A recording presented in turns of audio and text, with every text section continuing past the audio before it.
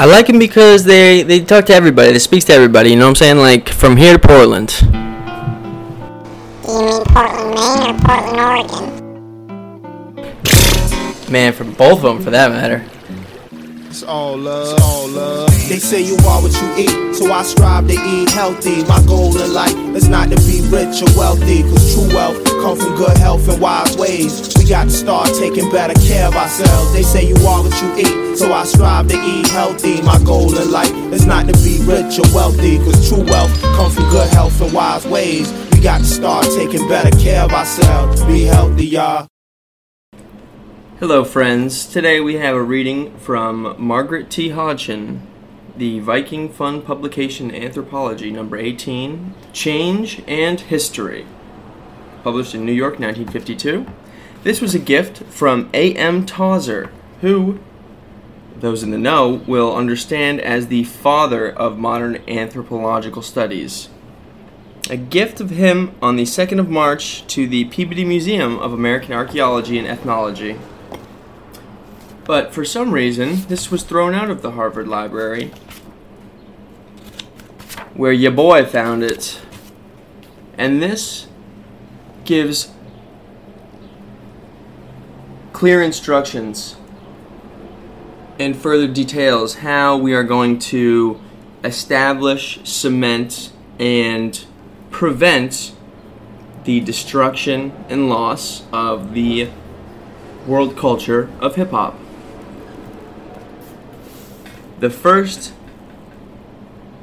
The introduction, the problem of change in the social studies, which is exactly what is happening as I speak.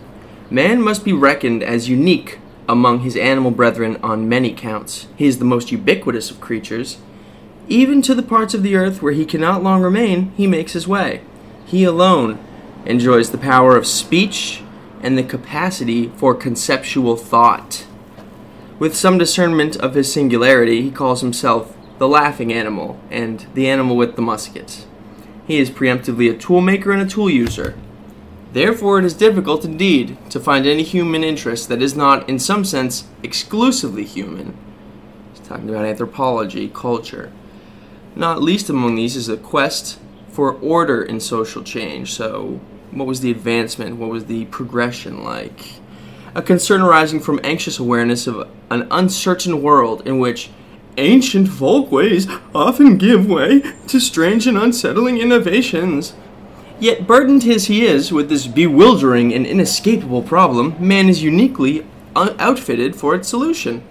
Since memory is the cardinal trait of the human mentality, he is a historical animal.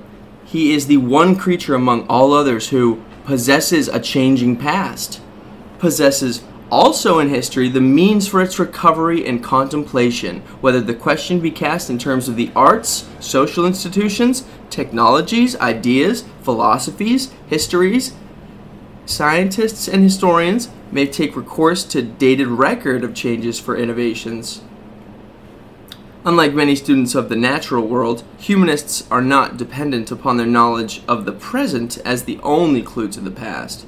The whole book may be taken down from the shelves, consulted chapter by chapter, period by period, event by event, what, therefore, they do with the dated record, or what they cannot do or fail to do with man's unmatched access to past experience, measures their success or failure in solving their problems. They are limited, yes, but only by the regional and temporal boundaries of dated human history. We are limited only by the regional and temporal bounds of our dated human history. The fact that for some people it is fuller and longer than others, or by their preconceptions concerning the natural events and the ways of the vast accumulation of dated material, may be properly utilized in humanistic inquiry. Take Britain, for example, as one of the major historical areas and the problem of technological change in Britain. If the records be consulted, it may be established without undue effort that the inhabitants of the island in the years preceding the Norman conquest were an agricultural and pastoral people, give me a break, living in many rural communities with few small towns. With the passage of years, however, an occasional villager townsman forsook the fields and sheep runs for other occasions. Here, one began to make cloth for the market. There, another one mined tin, lead, or iron.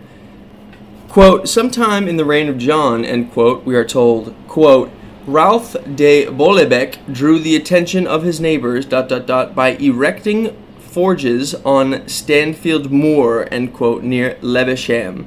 In 1225, Lawrence Vitruvius acquired land in Pickhurst, 1 mile from Chiddingfold, and began making bracken glass for the first time.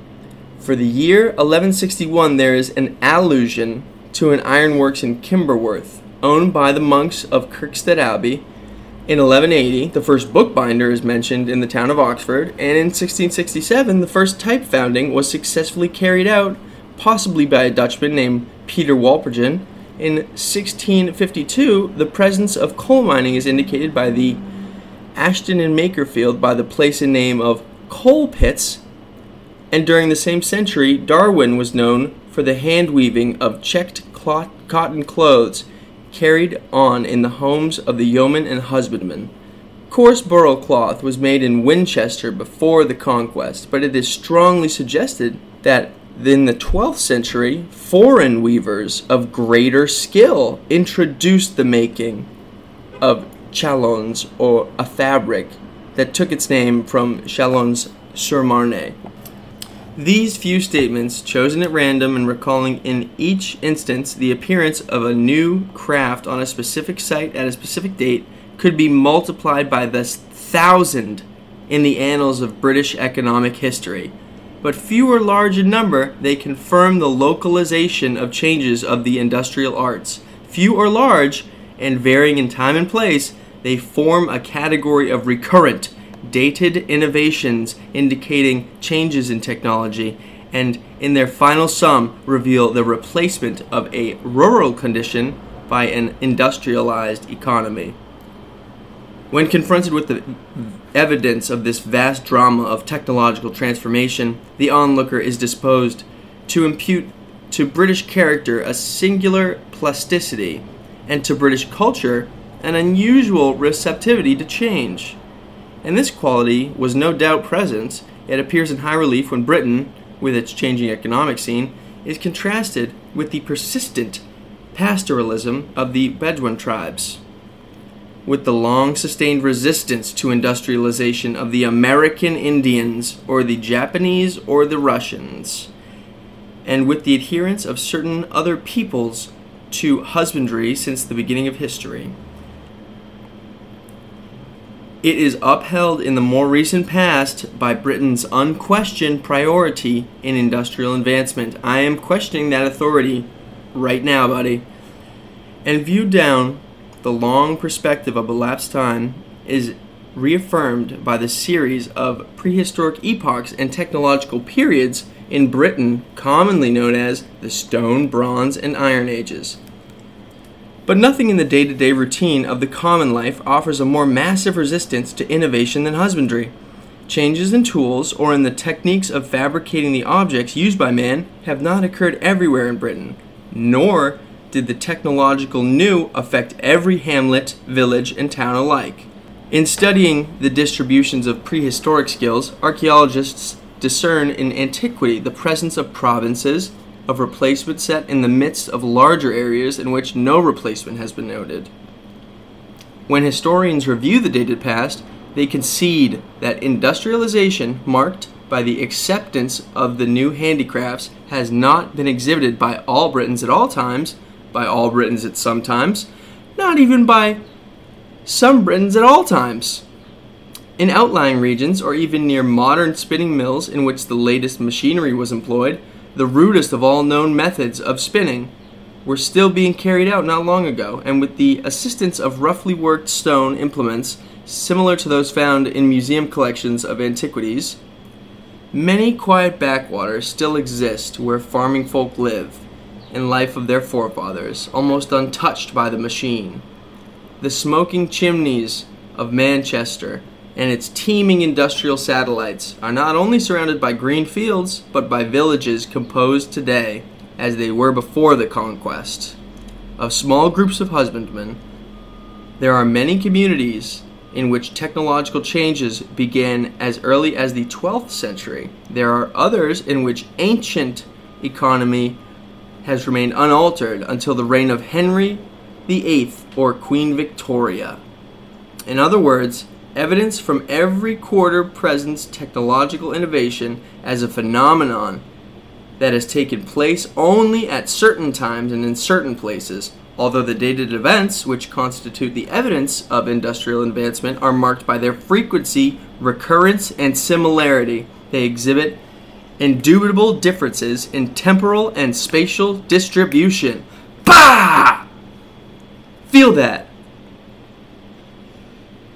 The dated record and the problem of order. The problem that we must face in hip-hop. Where then, during the long British past, have technological changes taken place? Among what groups and what communities? At what sites, at what dates have folks displayed these technological initiatives? What geographical differences in the acceptance of new handicrafts are to be observed between historic Britons and their prehistoric forebears, or among Britons at different historical periods? What were the conditions that made one group ready and eager to accept the innovations, whereas another chose to continue its old ways? And finally, how are answers to these simple questions of where and when, which lie at the basis of understanding of technological change, to be obtained? Although it is desirable ultimately to push on far beyond a limited factual horizon and to elicit the process or processes of industrial advancement, this essential consummation is realizable only by an initial appeal to the British record. It is contingent first upon determining the dates and sites of innovations, and second, when that is complete, upon comparison of the historical experiences of innovation-accepting communities. Contributions to the social studies. Once the problem of technological innovation is formulated in these fundamental temporal and spatial terms, and the issue of procedure is raised, the inquirer is faced with a contemporary intellectual situation notable for its adherence to methodological tradition or divided counsels, and for the absence of substantial accomplishment. Although social scientists in their several fields profess the same aims and try to understand how societies or cultures operate and why or how cultures undergo change, the social studies cover the range of man's activities in a spotty and somewhat casual fashion, and with the methodological practice sharply divided on the issue of the relevance of dated material, although the question is put are legitimately applicable to all periods of human past, they or their like have been asked by only two groups of investigators, the anthropologists and the archaeologists, or by those who are least well provided with the historical means for obtaining answers. Although nature, including human cultural activity, exhibits, even to the most skeptical, approximate uniformities, repeated occasions, repeated associations, and recurrent sequences, or something of an equivalent character, neither anthropologists, archaeologists, historians, sociologists, nor economists are prepared to say whether an invention, a discovery, or a new trait can be incorporated into a culture with difficulty or with ease. Differences in types of documentation, and especially the scientific value imputed to them, have affected the formidable cleavage in the study of social change. In the absence of methodological agreement and unified attack, no one is prepared to state how new traits, industrial or otherwise, have infiltrated, permeated, or saturated any society. No one knows whether innovation has proceeded by painful jerks and uprootings or has been easy and undisturbing.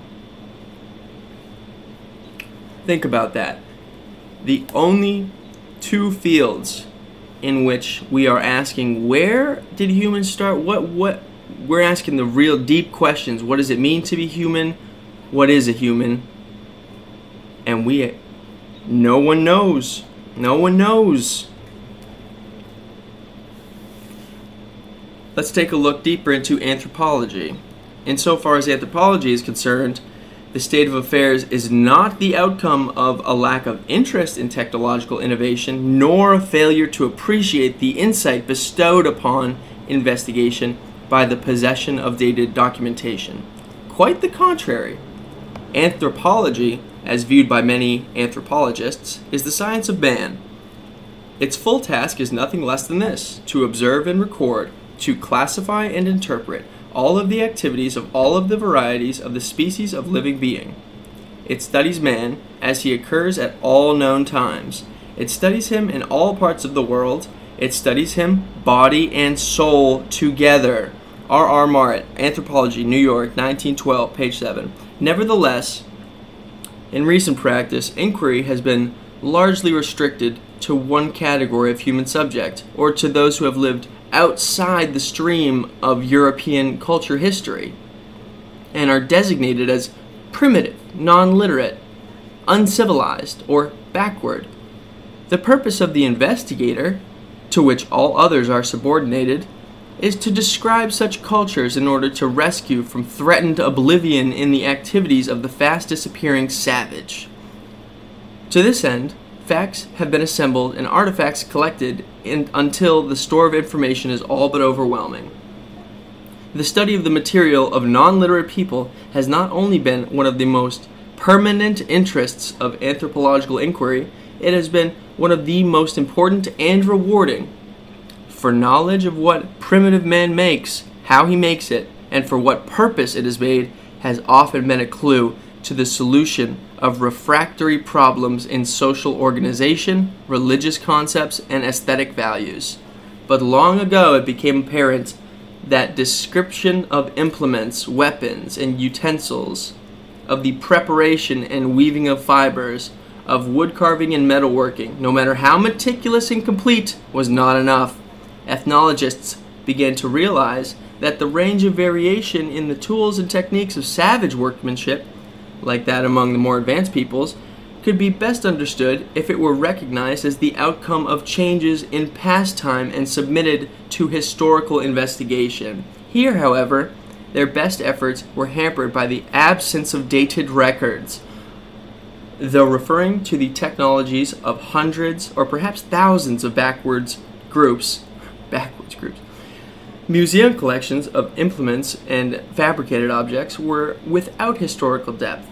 It was and is impossible to say for even one primitive culture that at such and such a place or at such and such a date, a specific person introduced a new tool, a new product, or a new technique. In so far as technological innovations among uncivilized people were at issue for anthropological inquiry, there are answers to the question of where, but no simple answers to the question of when. According to one of the most persistently debated points in ethnological literature has been the question of how, through the use of analogy or inference, to reconstruct the, quote, histories, end quote, of peoples for whom no dated evidence is available. So if you don't make your history, Britain makes your history. Accordingly, one of the most persistently debated points in ethnological literature has been the question of how, through the use of analogy or inference, to reconstruct the histories of people for whom no dated evidence is available, or how to deal with the problem of change in cultures for which the usual indications, the recorded and dated statements of the acceptance of new traits, are lacking. For people who have no written documents of any kind, and whose oral traditions are blended with features obviously mythical in character, the anthropologist has to have devised a special discipline to distinguish the degree of their historicity, or indeed, in many cases, decide whether they have any historical value whatever. 9. W.H.R. Rivers, History and Ethnology, History, Volume 5, 1920, page 67. The anthropologist's problem of historical reconstruction has been metaphorically defined as the translation of two-dimensional photographic picture of reality into the three-dimensional picture of which lies back of it, or the reading of time perspective into the flat surface of photography. 10. E. Sapper, The Time Perspective in Aboriginal American Culture, A Study of Method. Ottawa, 1916, page 2. Attempts to meet this difficulty have led to the elaboration of two procedures, both of which have been used in natural history in the presence of a similar difficulty. One school of thought has adopted an a priori theory of change and employs a so-called, quote, comparative, end quote, or, quote, historical method, end quote, for the reconstruction of conjectural, hypothetical, developmental, evolutionary, or natural histories of culture. Another, the diffusionist school, rejects developmentalism and its sustaining procedure. Its members, like many botanists and zoologists, when confronted with dateless organic phenomena, turn first to the collection and mapping of facts of trait distribution, and then, aided by assumptions concerning the correlation of geographical position with age, they formulate conclusions with reference to the hypothetical time sequence of traits. This derivation of chronological relationships from a cartographical form of inquiry has led to many important conclusions in anthropology. But when all is said and done, the results of the procedure refer to non-literate people only. So far, the studies have contributed little that can be employed directly in the study of dated technological changes during the historical period or on an historical area, such as that of England.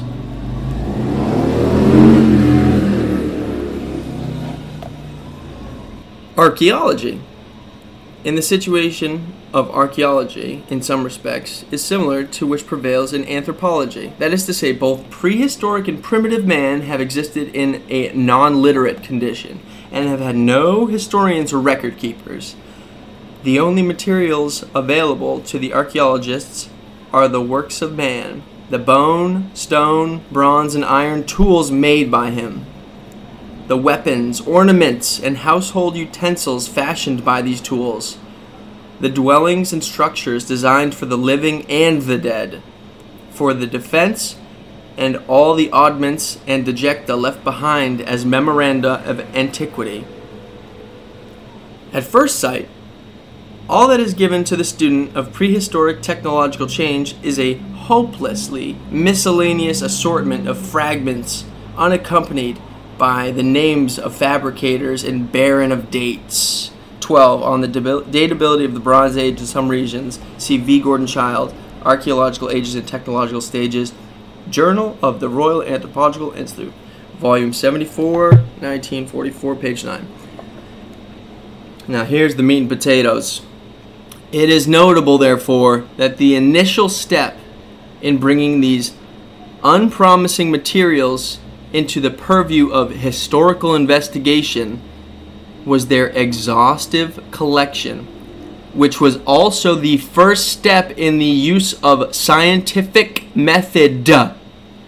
They were assembled by antiquaries in museums, they were listed in catalogs, and they were entered in inventories accompanied by records of the sites of their modern discovery and ancient use.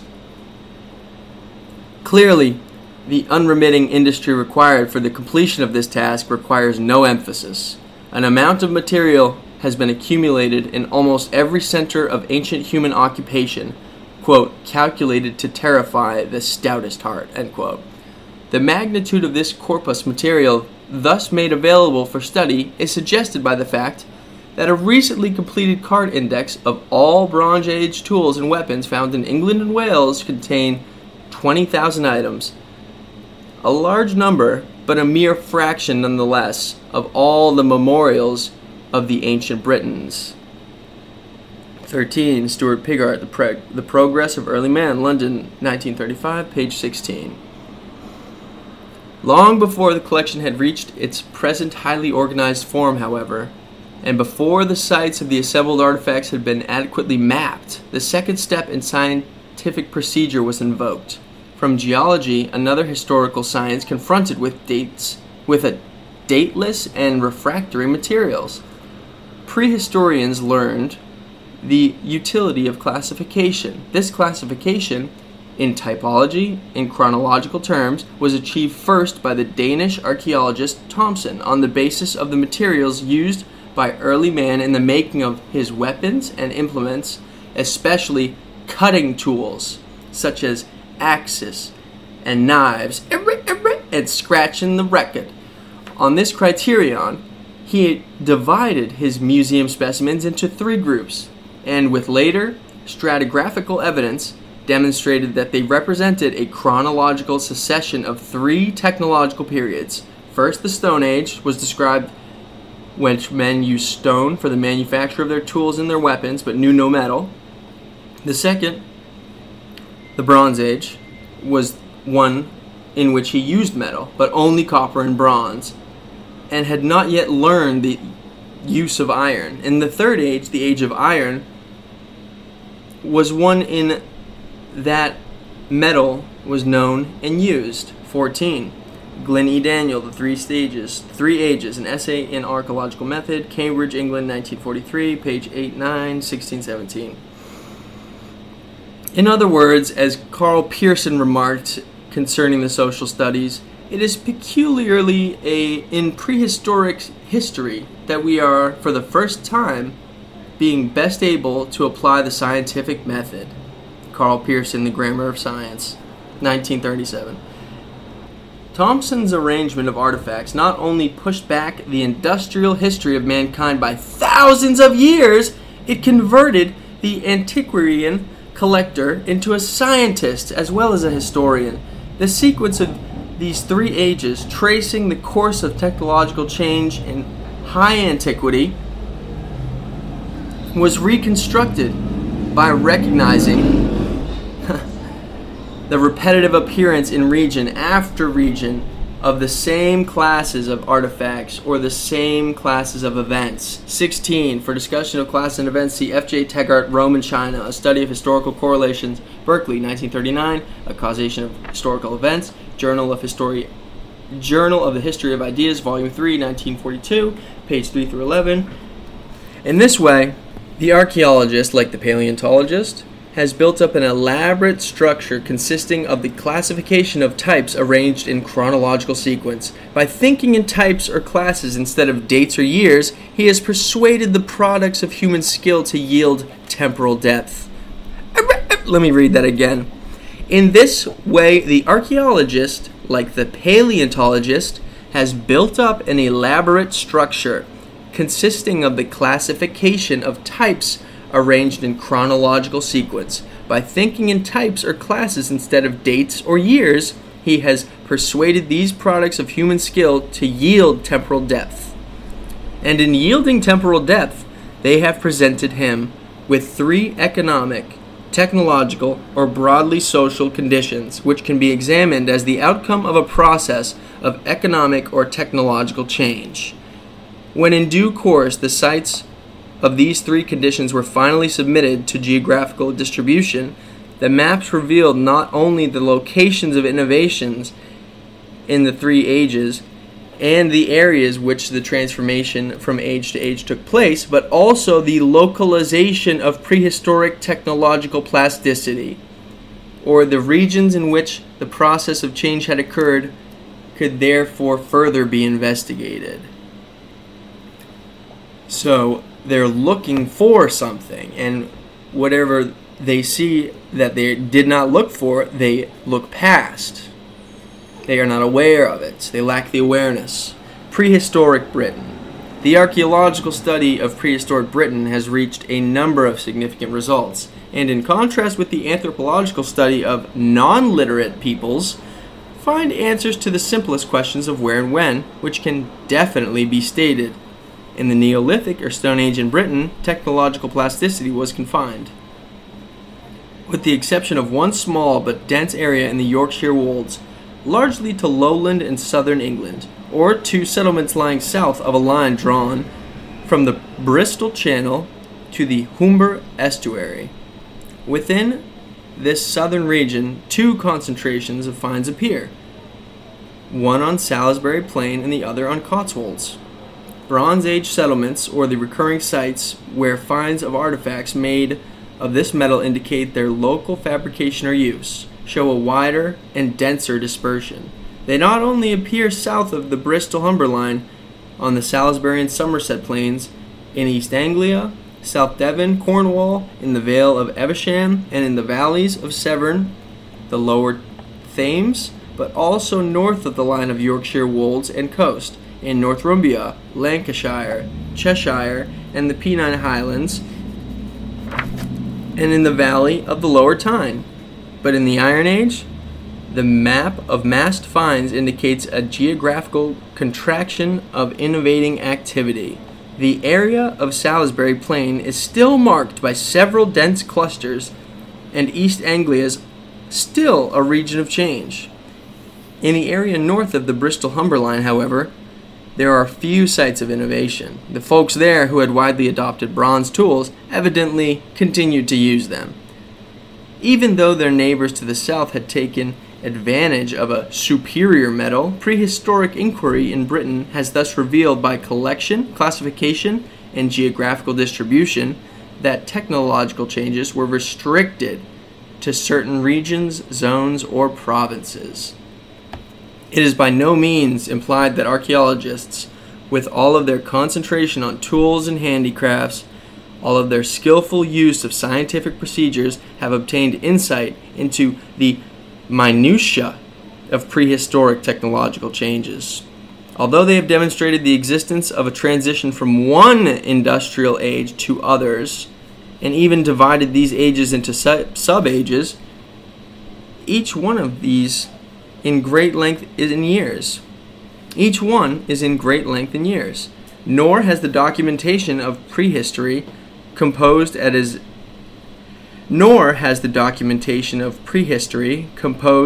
it is of, quote, dumb relics and monuments, end quote, so pyramids, dumb relics and monuments, revealed the names of prehistoric chieftains or the issues of individual accomplishments in peace or war. Silence enshrouds the alert craftsman who first invented the used bronze tools, and the individual self-assertion which led later to the substitution of iron. There are no Ralph de Bollebecs or Lawrences of Normandy in the annals of prehistoric England. Nevertheless, archaeology is primarily concerned not with the tools or the products of tools alone, but with the people who made them and used them. If it is restricted to the study of artifacts, it is a means to an end, and the end is us. The end is mankind. The purpose of employing the scientific procedure of collection, classification, mapping, correlation is an ultimate understanding of the process involved in human advancements. History. When, however, the historian takes up the tale where it is left by prehistory, or when sociologists and economists deal with the problem of change in material culture, their incomparable wealth of dated material is not turned to account. Dated events indicating changes are not given the same evidential value as archaeological artifacts. Though far more circumstantial than testimony wrung from mute objects, they are not submitted to geographical or distributional analysis. Historians and their colleagues in sociology and economics not only fail to ask the question which call for collection, classification, distribution, but in affirming the uniqueness of events, their dissimilarity and non-recurrence. They rule out the past elementary scientific procedures as irrelevant in the investigation of man's dated past. The basic assumption upon which the historian conducts his investigations may be said to be two in number. He assumes first that the present can be best understood if regarded as the outcome of dated past happenings in the past time, and if the past be recovered. He assumes second that the recovered past can be best apprehended if it be thought of in generic terms. He assumes second that the recovered past can be best apprehended if it be thought of in genetic terms and presented in narrative form, but inventing and attempting to render the dated past intelligible, the historian makes no effort to recover the totality of what has happened. In accordance with the canons of history writing, he, quote, utilizes only a section of all that has actually occurred, end quote, so arranged as to convey to the reader what the individual historian considers of importance in a period or a series of occurrences. 21, Frederick Taggart, The Theory of History, Berkeley, 1925, page 55. It follows, therefore, that no history, whether it be national or universal, political, economic, or social, contains a catalog of every dated happening, technological changes, for example. Dated testimony may declare that in the reign of John, Ralph de Bollebecq erected a forge on Stanfield Moor, that Lawrence Vitruvius in 1225 made Bracken glass in Pickhurst, that the first bookbinder began work in Oxford in 1180, and that the first type founding in England was successfully carried out in the same town in 1667. Economic historians may elect to embody all of these events in their histories of ironworking or glassmaking or printing, or in their industrial histories of England. Local historians may refer to them in their reconstruction of the histories of Yorkshire, Surrey, and Oxfordshire. General historians may endow these events with special significance and mention them in the course of recounting the history of the English people. But even so, their inclusion of any one or all of the branches of narrative history is the result of selection on the part of the historian, and is based upon his private judgment. Therefore, there is no assurance that before making the selection, the individual historian has himself sifted and sorted all the data. Nor is he required by any generally accepted code of scientific exactness to state what he has excluded, or the criteria of exclusion. The term scientific method is frequently used by historiographers, but it is applied to the procedure for authenticating documents, detecting forgeries, establishing dates, and similar matters. Many declare that the use of such critical techniques result in scientific history. Like the natural scientists, historians make every effort to secure correct facts. But owing to a traditional adherence to the assumption of the uniqueness of dated events, the term, quote, critical, end quote, or, quote, scientific, end quote, history does not imply exhaustive collection or the use of scientific method. In terms of taxonomic or distributive procedures, after the dated facts have been authenticated, it applies only to the procedure followed in the ascertainment of the particularly dated facts. Now listen up to this part. Although more than one historian has acknowledged that in record of human experience, events often repeat themselves, and consider it, quote, likely that they should repeat one another, end quote. And that's 22, Edward A. Freeman, The Methods of Historical Study, London, 1886. The narrative historian functions in a universe of supposedly non-recurrent happenings. He reproduces its history in a series of episodes, which presumably have occurred all and once and for all. The possibility that an event might be unique and therefore incomparable in one aspect, but repetitive, a member of a class, a comparable in another, and comparable in another, has seldom been recognized and little discussed. He reproduces its history in a series of episodes which presumably have occurred once and for all. The possibility that an event may be unique and therefore incomparable in one aspect, but repetitive, a member of a class, and comparable in another, has seldom been recognized and little discussed.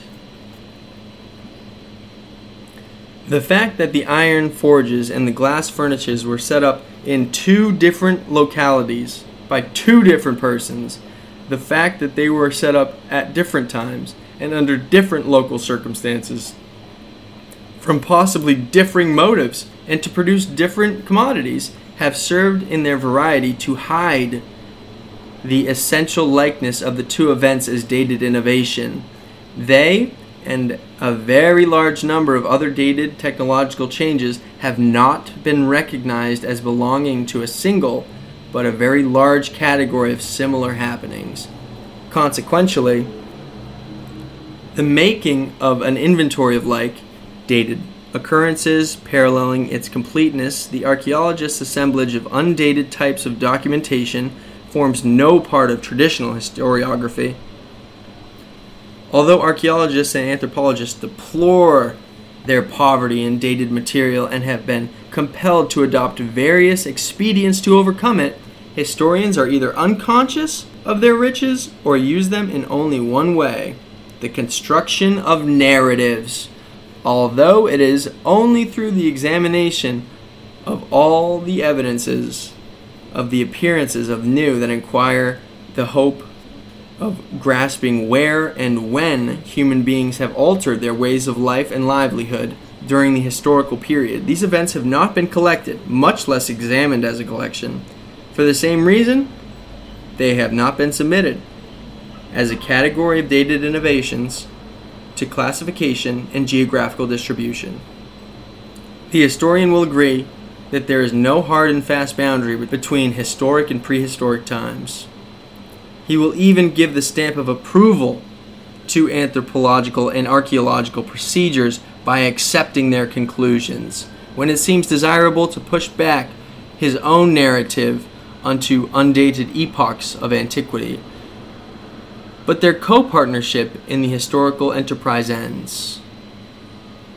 For the historical record, a type of inquiry unified with anthropology and archaeology in mind, and having as its objective the delineation of temporal and spatial similarities in the distribution of technological innovations, has not been undertaken.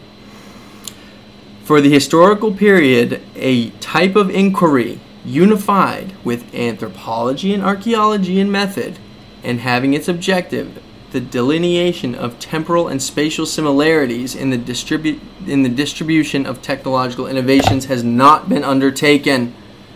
The possible division of the historical era into periods conceived as technological terms and extending the prehistoric sequence of technological, quote, ages, has not been contemplated. Historians, both general and economic, are not only unprepared to state with any finality where and when in Britain or elsewhere the process of technological change has taken place, they are unequipped methodologically and theoretically to identify the possible common anecdotes of like events, or the possibly uniform conditions under which repetitive social changes may have occurred.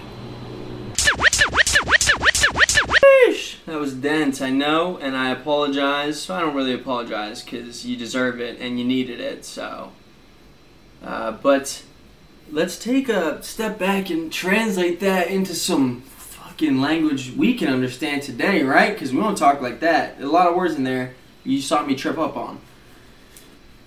Well, basically, the dad of anthropology, the pop-up of the science of man, is giving this to the most prestigious university in the world, Harvard, the one I'm currently looking at. It gave them this in 1953, right? So this is after he's done a majority and basically, a considerable amount of his work and advancement. He's made a name for himself, all that jazz. And then he's looking back, and he's like, hey, buddy, check out this book. This is a gift I gotta give you. Changing history. Oh, shit. Oh, my God. Oh, my goodness. Hip-hop.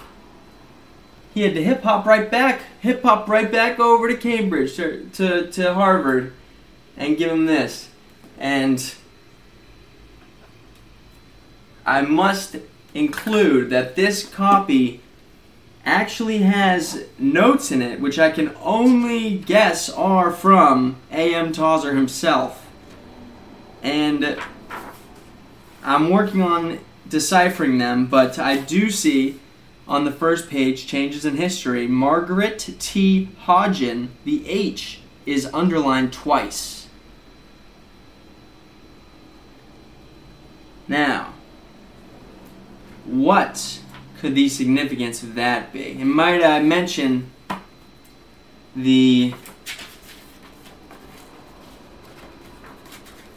ending, I'm not sure. This book, ... it was ripped off.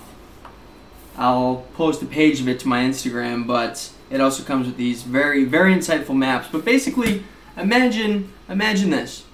You're a little kid. You're a little boy. And someone comes up to you and says, hey, you seen a pedophile? And you go, what? I don't even... No, I'm playing baseball. What is that? They go, oh, it's this gross, fearful monster that's gonna ruin you, worse than kill you. All right, well, see ya. Let me know if you see one. What do you do? You're on the lookout for the rest of your life. What the fuck was you doing? What? What is there out there?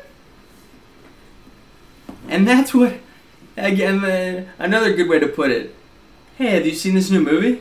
Oh, no, I haven't. You haven't seen the Titanic? Dude, oh my god.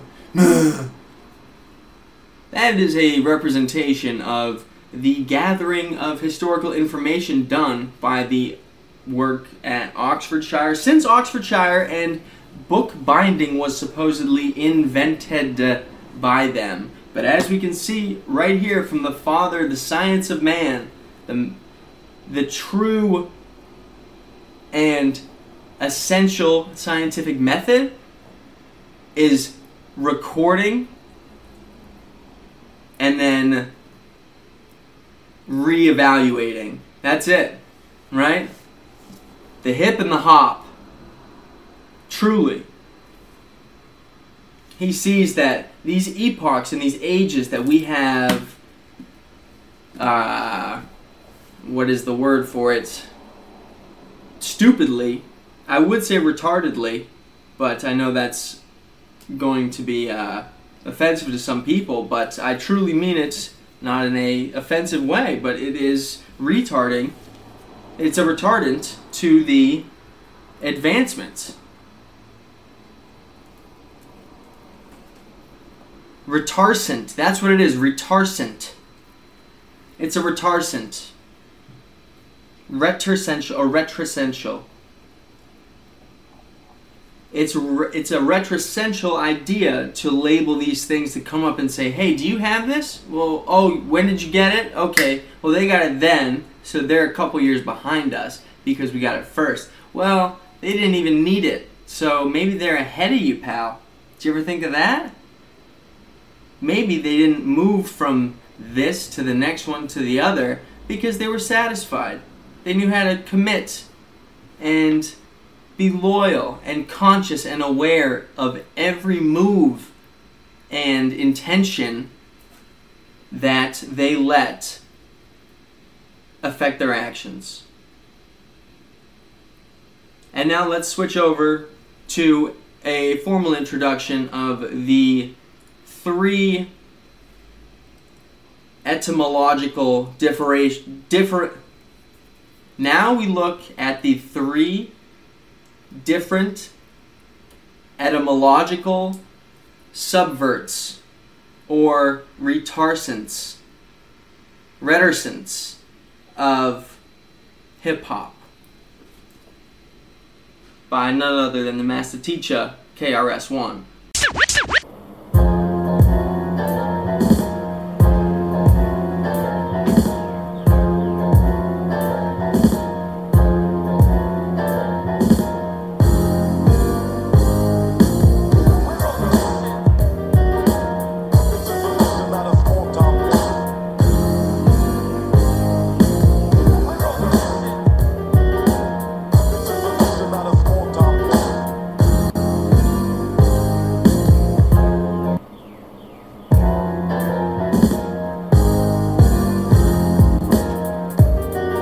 Those that have gospels of hip-hop in their possession, you can open your gospel to the first overstanding entitled Real Hip-Hop.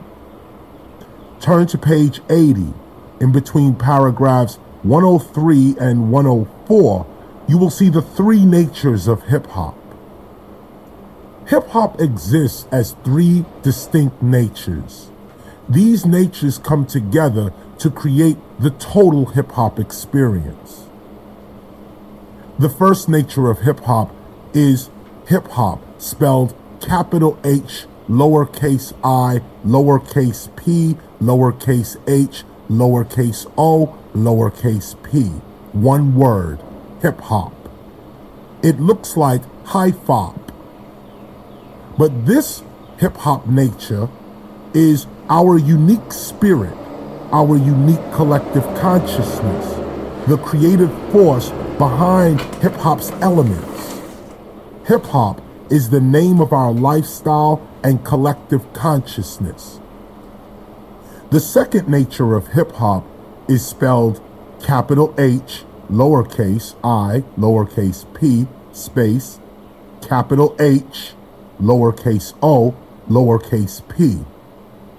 This hip hop is the creation and development of breaking, MCing, graffiti art, DJing, beatboxing, street fashion, street language, street knowledge, and street entrepreneurialism. It is what we call ourselves and our activity in the world. This hip hop is the name of our culture. Finally, the third nature of hip hop is lowercase h, lowercase I, lowercase p, dash, lowercase h, lowercase o, and lowercase p. This hip hop represents rap music product and those things and events associated with rap music entertainment. This hip hop is a music genre. Now look at this. You have hip hop 1, hip hop 2, hip hop 3, the three natures of hip hop. Hip hop 1 is consciousness. Hip hop 2 is culture. Hip hop 3 is product. Hip hop culture is the name of our unique community of consciousness. Hip hop 1 is the spirit, which creates the hip hopper mind, which creates hip hop, the culture, the body, which then creates hip hop, the product, the expression. Hip hop 1, the spirit, is born of God, the great spirit, the great event. It is the light of our world. Hip hop 2, hip hop, is born of cultural syncretism, meaning the blending of different cultures to create a new culture. It is the combination and unity of several independent cultures creating a new heterogeneous culture. And finally, hip hop 3, rap music product, is born of corporate business interests. It exists when the effects of conscious hip hop and cultural hip hop become tradable material products. He goes on to say that with these three etymological and lexicological, difference, variation, and spelling, are very clear that hip-hop is not something that you deal with in your hands or you can hold or move around, but it is more of a mindset, a consciousness, an awareness. That's going to do it here for this edition of Farm to Table. And remember, it's all love. They say you are what you eat, so I strive to eat healthy. My goal in life is not to be rich or wealthy, cause true wealth comes from good health and wise ways. We got to start taking better care of ourselves. They say you are what you eat, so I strive to eat healthy. My goal in life is not to be rich or wealthy, cause true wealth comes from good health and wise ways. We got to start taking better care of ourselves.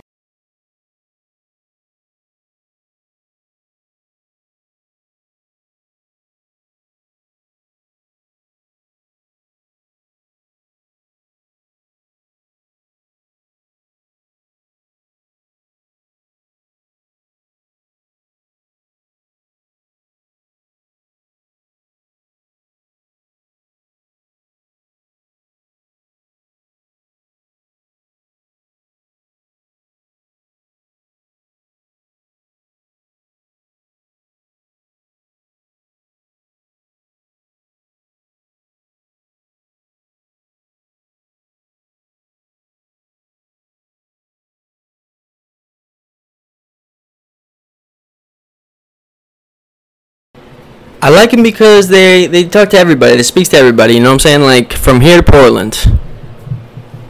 Do you mean Portland, Maine or Portland, Oregon? Man, for both of them, for that matter.